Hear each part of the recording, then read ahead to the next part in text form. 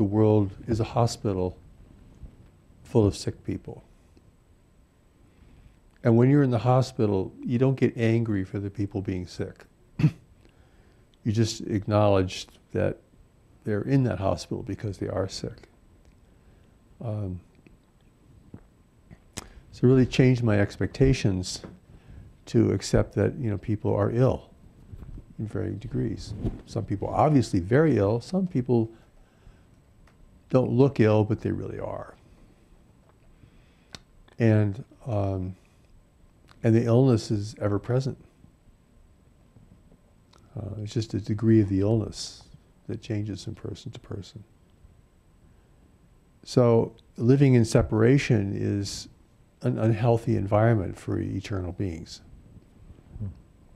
And seeking to find happiness and equanimity in a changing and hazardous environment, such as the earth, is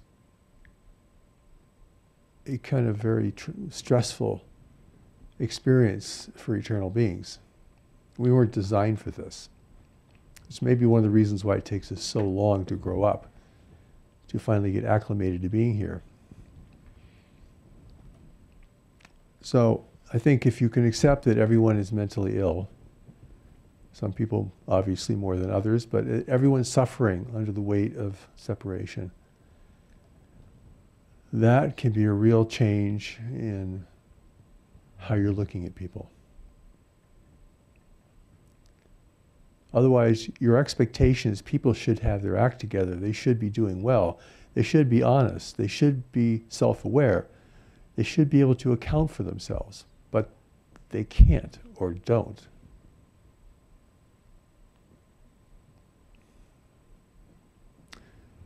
So I think accepting this image of that everyone's mentally ill to varying degrees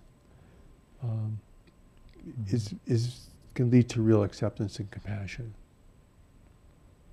This is a place where people are not well. Even if they're living in splendor, even if they don't seem to have a care, they're not well. Some people are under terrible oppression and terrible suffering. So,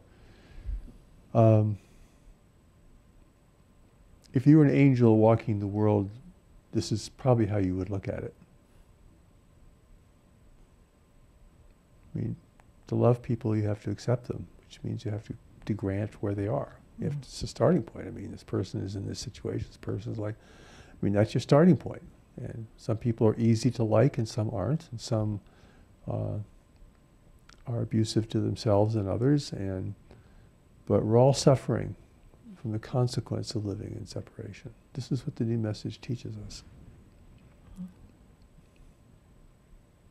And if you can embrace that, it will begin to really alter how you look at people.